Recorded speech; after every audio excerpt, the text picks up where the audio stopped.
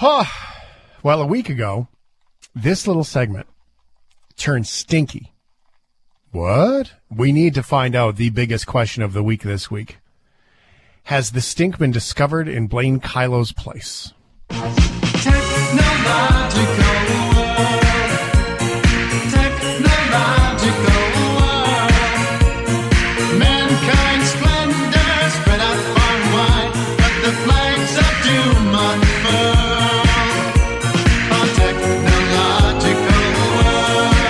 It is a technological world, and there probably is a technological solution to the smell of dead things, but maybe we should call it it's a pest control world. Blaine Kyllo is Vancouver's best dad, and there's a dead animal in your wall. At least that's what you think. Yeah, there certainly smelled like there was a dead animal last weekend, like 10 days ago. And I thought there was a technical solution for this. I called around thinking that somebody would have like a mini camera that they could sneak into my wall to try and... we isolated, it had to be in the wall of the garage because we checked everywhere else and it wasn't there.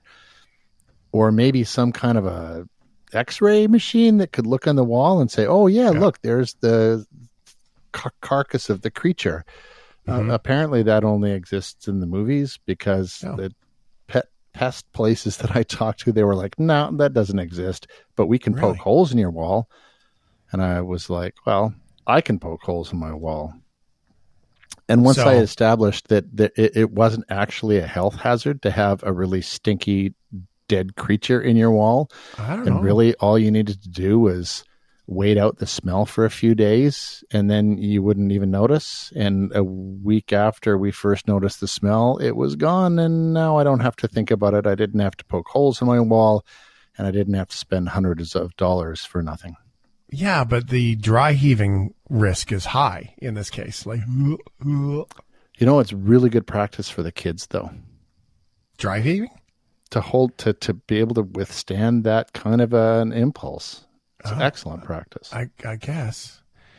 Well, I mean, hey, and get used to the smell in case Dad ever needs help to hide the body, I suppose, right? That's good families do.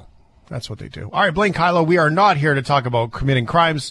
We are here to talk about technology and all the nerdy things that you love to get into. Let's get started with the gaming. Where do you want to go? Yeah, well, Assassin's Creed is all about like killing things and hiding the bodies. And Ubisoft's franchise is 15 years old this year.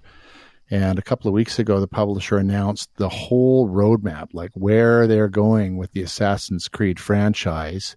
And we know that next year, we're getting the next game in the main series. These are really big, expansive, open worlds set in historic times. And Ubisoft goes out of their way to make sure that they're representing as accurately as possible the periods of time that they're representing. So we're actually going back in Mirage, which is coming out next year, to Baghdad during the 9th century, which is kind of when the whole idea of assassins and the Hashashin came about in the first place. And that was really what inspired the franchise when it was created 15 years ago, was that part of the world in the Middle East.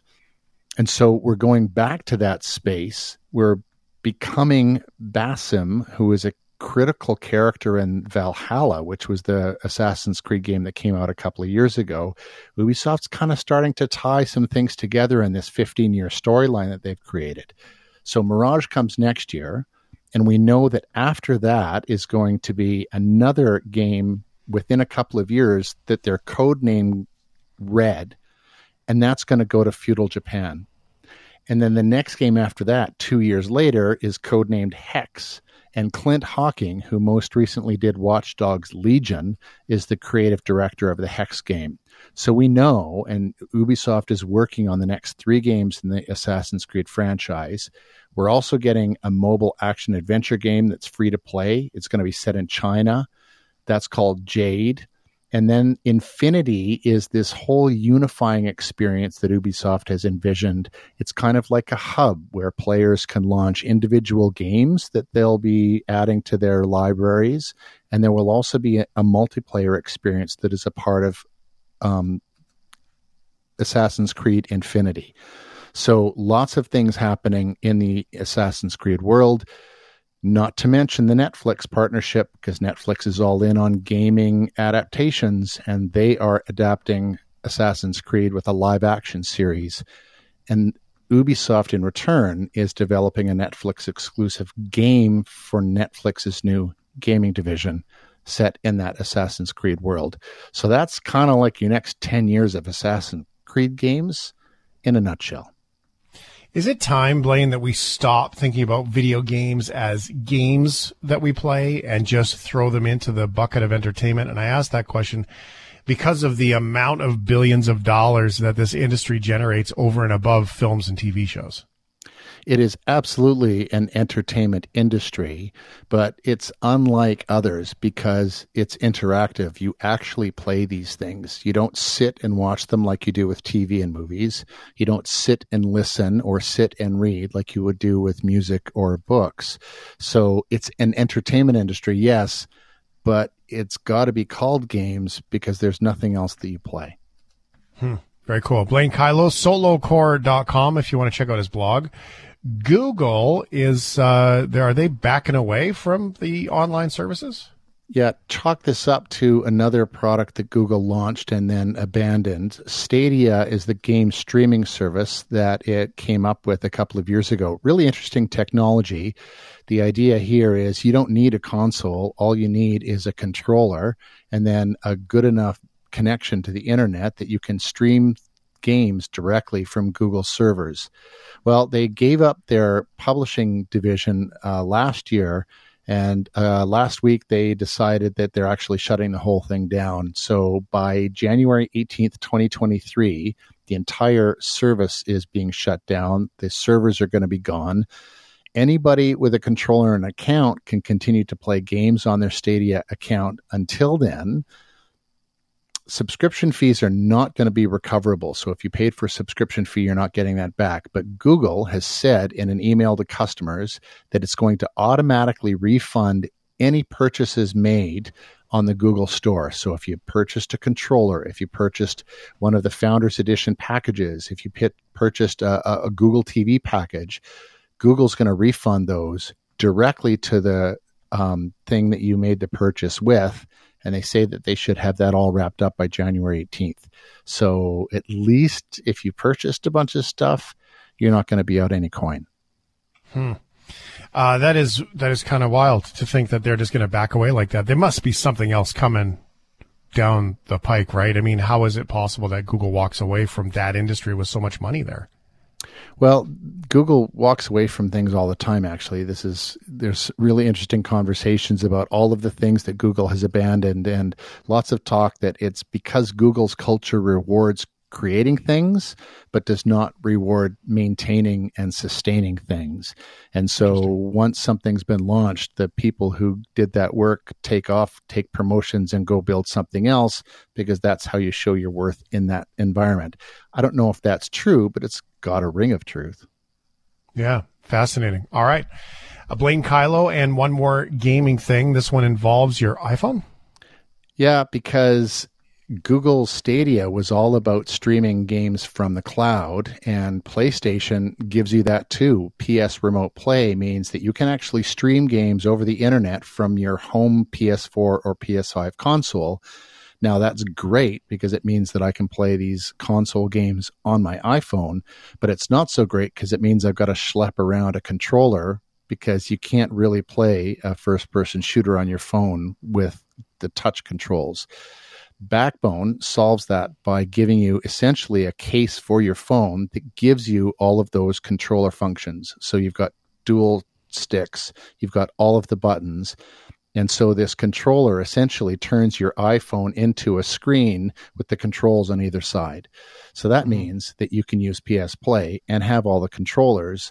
Backbone One's PlayStation Edition comes in white. It's got button labels that mirror those that are on PlayStation's controllers. They cost $140, and they're a pretty good way to take your games with you. Very cool. And also not have to buy extra screens. When I was going through security at the airport, there was a young fella in front of me, and he had his hard case suitcase.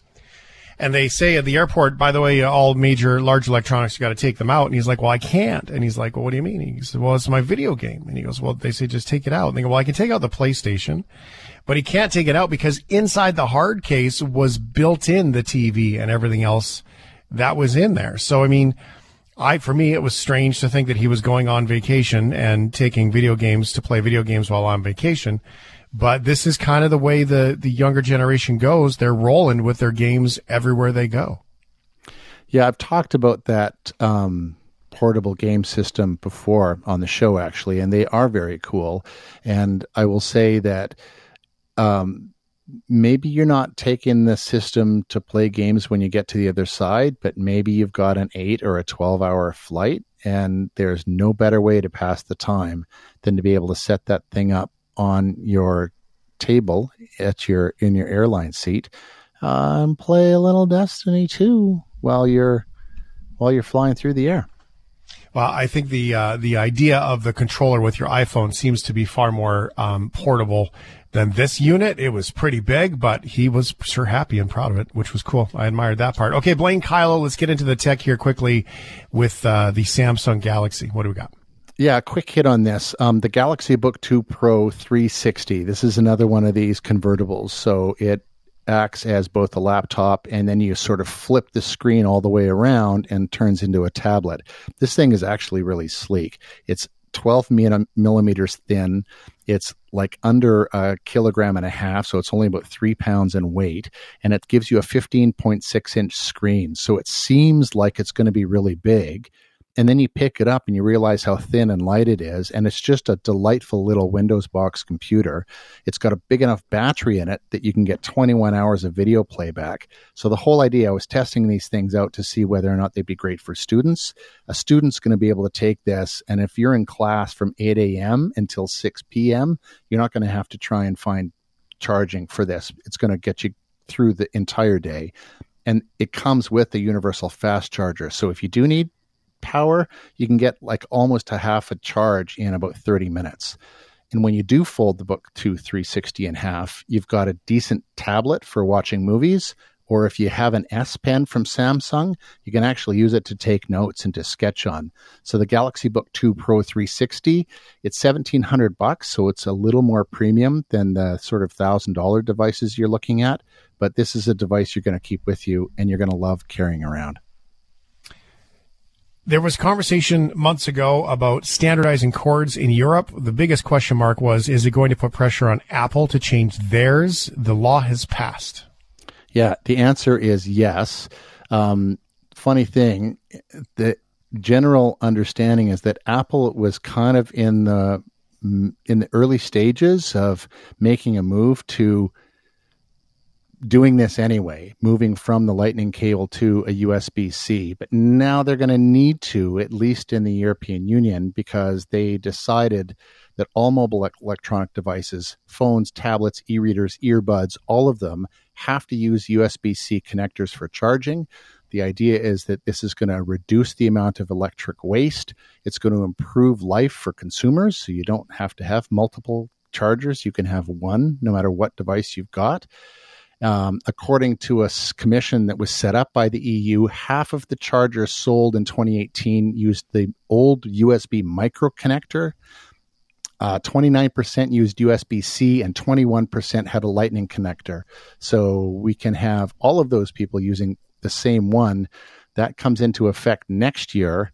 And the idea is the EU is going to do the same thing with laptop computers next. So standardized charging solutions for all. I think that Apple will comply. All right. I look forward to that one personally. That's for sure. Blaine, Kyllo, solocore.com. Thank you very much, sir. Thanks, guys. See you next week.